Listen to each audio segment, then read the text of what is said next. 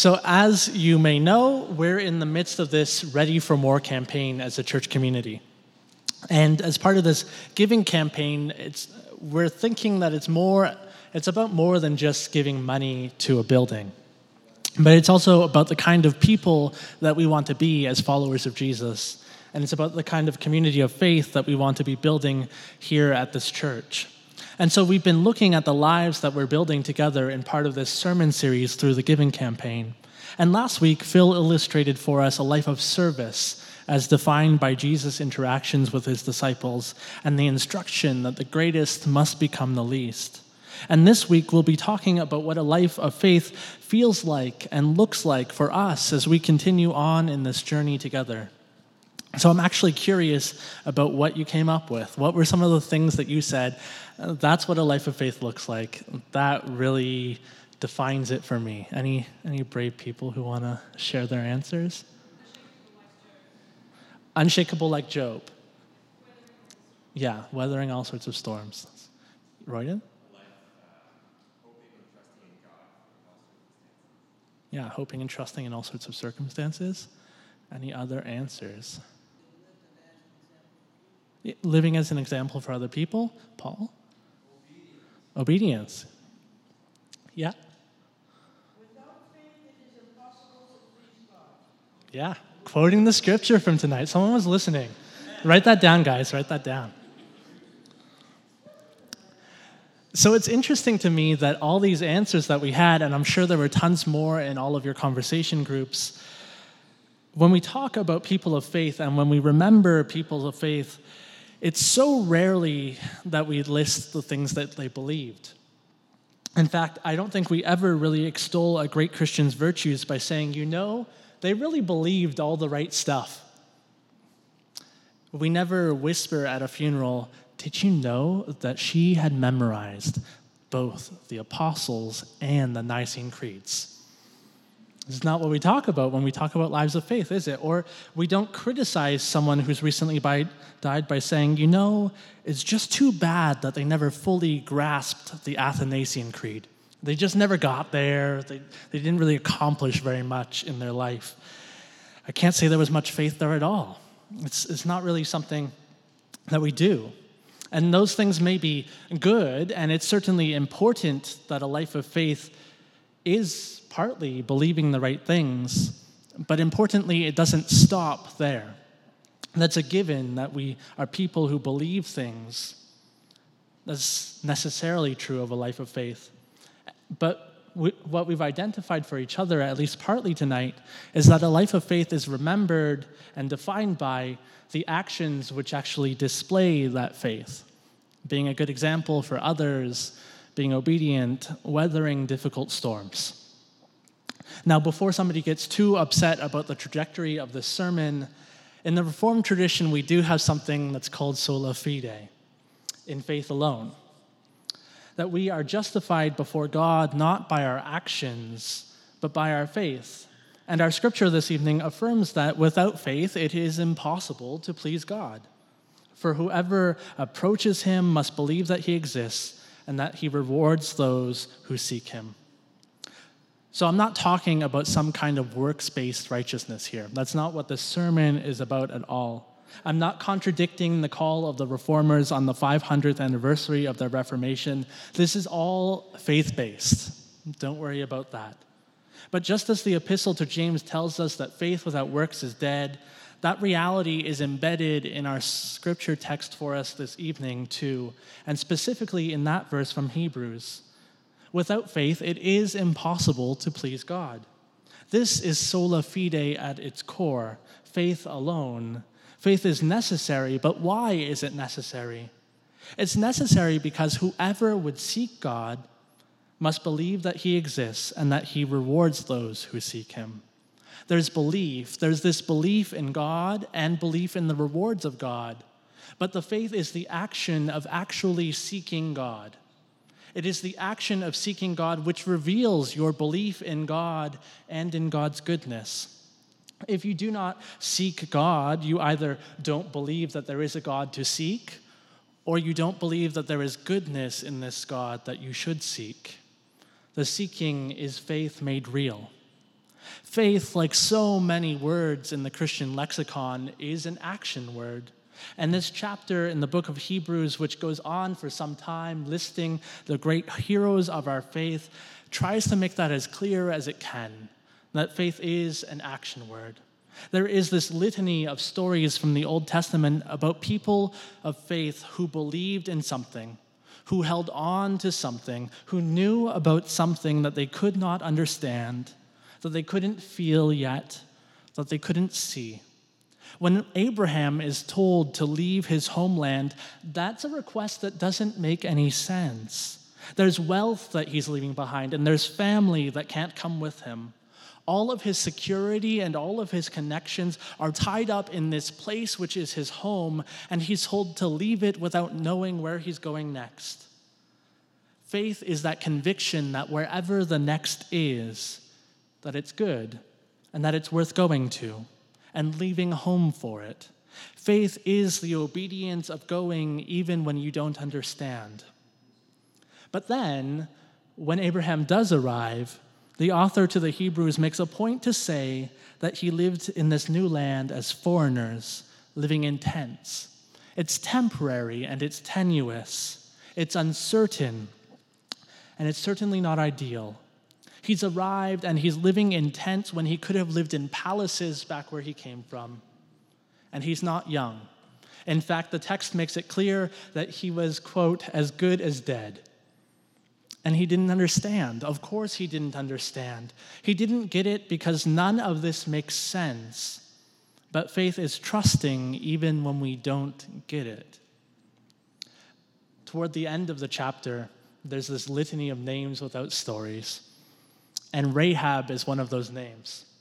Rahab, by faith, receives 2 foreign spies into her home and defies the orders of the king of Jericho, hiding the spies and risking her own life. Already on the margins, with nothing to give and every meager thing that she had to lose, even her own life, she defied power and authority because she had faith in a God that she'd only heard whispers of. And she chose not to find her security in the walls of a strong city, but offered all that she had in the hopes of a better future. This is too big a risk for any reasonable person to take. But it is an action of faith to give, even when you don't have anything at all to give. It's for these reasons that this chapter of Hebrews opens with that saying that faith is the assurance of things hoped for, the conviction of things not seen. It's about this whole of life practice and behavior defined and compelled by our convictions, by our hopes. You see, our actions betray what we really believe. We cannot say that we truly believe something and then act as if we don't, to act as if it's not real at all. It is the conviction that God had given the land to the Israelites, something that she had heard rumors of but not seen, that caused Rahab to act in faith, putting her life in jeopardy, defying her king, and helping the spies. If she hadn't truly believed those rumors, if she didn't have faith in the words that she heard whispered to her, why wouldn't she just turn over the spies and get on with her life? We see this played out in Abraham's life too. Promised a son, the doubt creeps into Abraham and Sarah. And it's put on display as Sarah encourages her husband to lie with her servant Hagar, who bears him a son, Ishmael. Their actions betray their convictions that this promise of God cannot be true how they've been told it. Their actions betray their disbelief and their questioning faith. And it takes a little correction for these two to be set right. But you see, in this whole litany of faith, none of these people were perfect. None of them were without their problems. None of them could have made it entirely on their own, but each of them exhibited faith at some pivotal moment. Each of them trusted in what they were told, but maybe couldn't completely understand yet. And they acted as if it were already true, affirming their faith by their works. It's been mentioned that this is the 500th anniversary of the Protestant Reformation. And earlier in my sermon, I alluded to the fact that this tension between faith and works was kind of a big deal 500 years ago. And I think there's a healthy amount of apprehension that I feel when I preach on a topic which divided the church. But I should also note that for all the division this topic has caused and the connection between faith and work being wrestled through, we have grown together as a global church over these past many years. And we've even tried to grow together in these understandings soon after we grew apart. So, quick church history lesson for you. I guess some of you who were at the Formation Day yesterday and did the history track may have heard about this. But in 1541, shortly after the Reformation began, there was a colloquy in Ratisbon where the dividing churches tried to debate and wrestle through the problems that they were having with each other and to try to reconcile with each other. The efforts in that colloquy, in fact, were supported by Calvin, who's sort of the figurehead of our tradition of the church. But it was quickly scuttled by other reformers and forgotten for nearly 500 years. It's only in the last few decades that churches have picked up this work again. And there's been a joint statement concerning the doctrine of justification. Justification is our being justified before God, no longer being seen as sinners and outcasts, but children and beloved. It's the thing which Protestants affirm happens by grace through faith alone. And after the Roman Catholic and the Lutheran churches both signed this joint understanding, the Methodist Church signed on soon after that. And I'm very pleased to say this past summer, the World Council of Reformed Churches signed this document as well. 500 years after the Reformation, where we split the church about some very important issues, we have resumed the work of reassociating our churches with each other and coming to understand the finer points of how faith influences our lives and influences our work. I think it's interesting that in signing the document, the World Council of Reformed Churches emphasized in our tradition a deep connection between justification and justice itself in our lives and in the world around us. Truly, if we believe that our faith has saved us and that by our faith we are being made right and whole again, then, quote, we are drawn into the work of setting things right in the larger social context. What they're saying is that a life of faith is a justified life, and a justified life works out justice in the world. As we are remade into the person of Jesus Christ, we find that our desires become for the world to mirror that world of the kingdom of God. This becomes our sure and certain hope, in fact. Hebrews 11 puts it this way: all of these faithful people died in faith without having received the promises. But from a distance they saw them, and they greeted them. They confessed that they were strangers and foreigners on the earth, for people who speak in this way make it clear that they are seeking a homeland. People of faith are people seeking a homeland.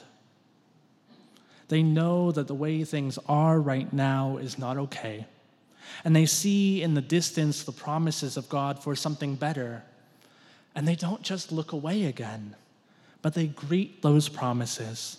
They start to welcome the kingdom of God into this world even now by making space for it to exist. They see poverty and they see scarcity around them, and they desire and they work toward seeing wealth and abundance in those places. They see loneliness and they see despair, and they long to see community and hope instead. They see discrimination and the systems of power in this world, and they look for a world which values difference, which sees diversity as the manifold wisdom of God made real. These people are strangers and they are foreigners to the systems of this world which oppress and control and manipulate. And by faith, they begin to walk toward that still better thing, which they see off in the distance, greeting it as they know it to be as their truest friend and their real homeland, and trusting that one day they will know it and experience it because they have hoped for it and they have been assured of it, because they are convicted about it and cannot yet fully see it. It is a real and a true faith which enables people to behave in these ways, because there's a real and a true hope present there. We work toward these things because we believe that these things will come to be, that they're inevitable, in fact, that even if we do nothing about it, it will happen, so we may as well work toward it because we are guaranteed success in Jesus Christ. That the place where we belong, in fact, is the place where they are already and completely true. Of course, as people of faith over the last countless centuries, we know that it may not happen in our day. But because we so believe in that city with foundations whose architect and builder is God, we are actively seeking it out. And we cannot be seeking it out if we refuse to leave the walls of injustice, if we refuse to leave the comfort of what we see and feel and know already, and to step into what is certain but yet intangible, what is assured but still only hoped for, if we will not truly believe that the promises of our God and the world we are being formed for will sustain us and protect us. I cannot be seeking God's heavenly city if I am at peace with and comforted by the cities which by faith our forebears left behind, finding no opportunity to return to them. As I was reading through this whole chapter of Hebrews 11, over and over the same line kept jumping out at me. It says, if they had been thinking of the lands that they had left behind, they would have had an opportunity to return to it. Let me read that for you again. If they had been thinking of the land they left behind, they would have had an opportunity to return. These people are transformed by their faith, and they're unable to go back. Because if their hopes were really about the land that they left behind, they would have gone back. They wouldn't have stayed away. In fact, they couldn't have stayed away. And so with us, if we think the kingdom of God is about a mansion that will receive and streets of gold, if that's our vision of the kingdom of God, we're going to find it. We're going to go back to it. We're going to live our whole lives toward that goal. We're going to seek to accomplish those things for ourselves even now. We're going to be greedy, and we're going to be covetous, and we're going to greet that land which we imagine is the kingdom. We'll return to what we wanted all along. And if we happen to think that the kingdom of God is about being safe and feeling unchallenged, we're going to return to the safe and unchallenged life wherever we can find it. Our faith will be in what offers the easiest path, even now, and our lives will reflect it. If we were happy before we encountered the gospel, if we were content feeling on top of the world and safe in the halls of injustice and power, and we didn't have a problem with how those places were constructed, we're going to fall back into all of that. Because that's what we've been thinking about as in place of God's kingdom. But people who live lives of faith are thinking about something like nothing they've ever seen before. Their lives are marked by restlessness and by pushing forward and never returning. If we are assured of the hope of things not yet seen, if we have convictions about what we cannot see, we will never be satisfied. We will always be searching out and going on. If they had been thinking of the land that they had left behind, they would have had an opportunity to return. But as it is, it continues, they desire a better country, that is, a heavenly one. Therefore, God is not ashamed to be called their God. Indeed, he has prepared a city for them. You see, God is not pleased with us if we are pleased with ourselves. God is not pleased with us if we are pleased with our lives as they are. If we feel that we've done all that we need to do, if we reckoned our salvation with the works of our hands, no one can please God without faith. Rather, God is not ashamed to be called the God of the people who by faith are restless wanderers, because they know that what they hoped for and what they hadn't found yet God is pleased by their faith because they heard a good promise and they dared to set their vision on something that they were convicted of, knew that they were created for, knew that the world could eventually become, and yet could not see it in their lives. And so the question naturally becomes, what are we assured of? What are the things that we're hoping for as a church? Or in the language of the ongoing campaign, what are we ready for more of? Are we assured of that truth that Tiago and Natalia reminded us of? That nothing can separate us from the love of God in Christ Jesus? And are we ready by faith to take the risks associated with that truth? What does it mean for Knox Church to be living a life of faith in this city? What dreams do we hold for our neighborhood, which we know will be true in God's kingdom, and so we can seek them out even now, greeting those promises from a distance? How restless are we really as a community, eager and longing for something better than what's behind us, something better than what's around us even now? What works overflow from our convictions, and what faith that can we proclaim that tells us that we are aliens and foreigners to the ways that things are right now, and citizens of a sure country that is yet to come? I think these are questions that we need to answer individually and as a church. And these questions are conversations that we've been having in lots of different ways. At the Formation Day yesterday, we were having these kinds of conversations. At the Hands and Feet event a few weeks ago, we were having these kinds of conversations. Every time we talk about a next step in our renewal process, we're having these kinds of conversations, and we need to engage in them because they're conversations about faith made real, about faith in our community and what we believe the kingdom of God is and looks like here at Knox Church and in the city of Toronto and around the world. So this week, I invite each of you to notice what it is that makes you uncomfortable, that unsettles you, that you know is not right and not just, that you know is a little strange and not the kingdom that you were made to live in. And then I invite you to consider what God's promise for that reality is. What's that better vision that you can be pushing toward and longing for, that you can be working on and acting out even now so you can greet that promise from a distance, knowing that you may not be able to affect all the change in that area, but trusting that the city you hope for, the city we long for, is coming. And so we need to work toward it even now. Because, brothers and sisters, our God revealed himself to be a God of the desert who promised vineyards to his people. And so his people are a wandering people who walk in faith toward a promise that they cannot see, but have a certain hope within.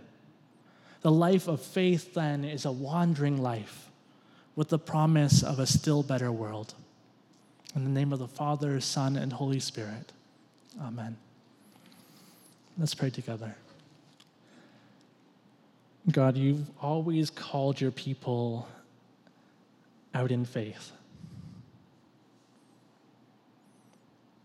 You give commands and ask that they be obeyed and not questioned, trusting that you have goodness in mind for your people. You invite people into strange situations that are uncomfortable and uncertain, and expect that people would know that they are for their good, and there's something better beyond the horizon which they have the opportunity to push toward, and the assurance that one day they will be invited into. And so we pray that for our lives, that individually and as a community, we would be able to hear your voice calling us out in faith, and that we would have the boldness to act in faith, to put our hands and our feet and our hearts and all of who we are to work for your kingdom, desiring that still better country, being restless and wandering when necessary, but knowing that you guide our steps. We pray that you would continue to do your work in us and through us. In Jesus' name, amen.